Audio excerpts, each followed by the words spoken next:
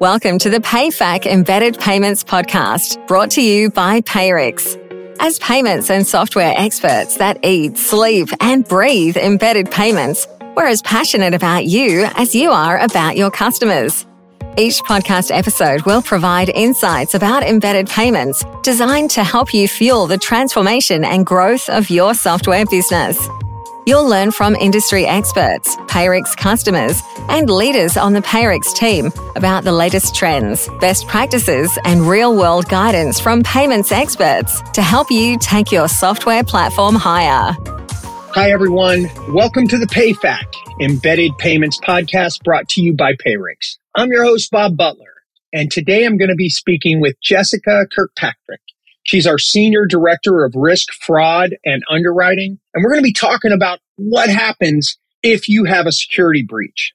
So hi, Jessica. Welcome to the show. Hi, Bob. Thanks for having me. It's great to have you here. But before we get started, can you tell our audience a little bit about yourself and your software and payments background? Sure. So I am located in Omaha, Nebraska, right in the middle of the country.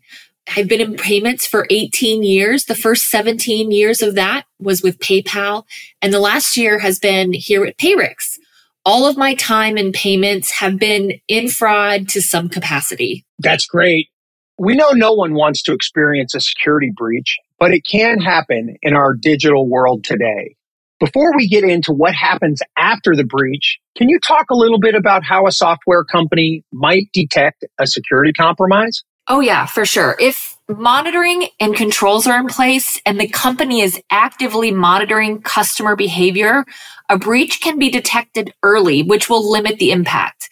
Looking at suspicious network activity like strange file transfers or login attempts, sudden changes to critical infrastructure or system passwords and accounts, suspicious files in the system which may or may not have been encrypted, suspicious banking activities and transactions, all of these can lend to bringing awareness around an event as it's actually happening. Too often, though, software companies become aware of a breach when the company receives notice from their customers that they are no longer receiving their funds, or they're seeing unrecognized activity on their software account, like bank account changes or contact information changes. When this happens, the impact can be costly for the merchant and the software company who now have to repair their own brand reputation. So once a breach is identified, what should a software company do first? Well, first of all, business operations are going to be heavily disrupted in the aftermath of a breach. Organizations need to be able to contain that data breach and conduct a thorough investigation into how it occurred and what systems were accessed. The very first thing that the software company should do is to contain the breach. And to do that, they're going to prevent any further compromise of personal information. Changing passwords for both the software companies and all of their merchants and their portfolios, and implementing multi-factor authentication is going to be key at this very first stage. Jessica, once they've taken those steps, what comes next? Can you talk a bit about the aftermath? Assess the data breach by gathering the facts and evaluating the risk, including potential harm to affected individuals, and where possible, taking action to remediate any risk of harm.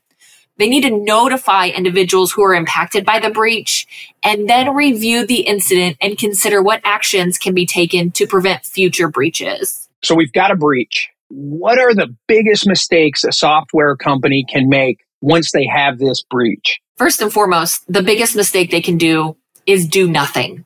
I'd say, in addition, believing that they have fully mitigated the attack and washed their hands on it, like going into the state of ignorance, right? So if a fraudster detects a vulnerability, they will come back and try again. Education is key, and developing a robust education program that stays on top and up to date with the latest fraud trends will inform the employees of the company and make them aware of what they can be identified to prevent future breaches. So after the software companies handled the breach, what should the ongoing plan look like for the future? First of all, they need to manage access. This goes back to that multi-factor authentication that we talked about before. Whitelisting IPs, controlling and monitoring access for anyone who connects to the system. create multiple level approval floors, and review permissions regularly. Going back to educating employees and merchants and establishing a robust cybersecurity policy, informing the team to avoid unfamiliar websites and downloads, training employees on various cybersecurity events such as clickjacking and phishing attempts, and then run campaigns regularly. Avoid unfamiliar websites and useless downloads, even those that appear to be from an internal or reputable source. And really, one of the most important things is keeping the systems up to date. Use your firewalls, antivirus protection, Wi-Fi network security, invest in patch management systems, configure automated updates to browsers, softwares, operating systems, and using VPN if you're on a public Wi-Fi. All of these things together help ensure that the software company is not putting themselves at risk for future breach. This has been fantastic, Jessica. Any last pieces of advice you'd like to leave for a software company? I think really the most important thing I could say is educate and check and recheck. Always go back and complete that circle. Excellent. So Jessica, thank you for being on the show. Having spent quite a bit of time with you over the last few months, now it's coming up on a couple of years, I know we're both big believers in sharing knowledge and experience, so we really appreciate you joining us today. Thank you, Bob. We want to be a trusted resource for software providers who are out there trying to make sense of embedded payments and finance, and to help them get the education they need to make the business decisions their customers and investors will thank them for. Thank you for joining us today on the PayFac Embedded Payments Podcast, brought to you by Payrix. For more information about embedded payments, subscribe to our show at payrix.com/podcasts.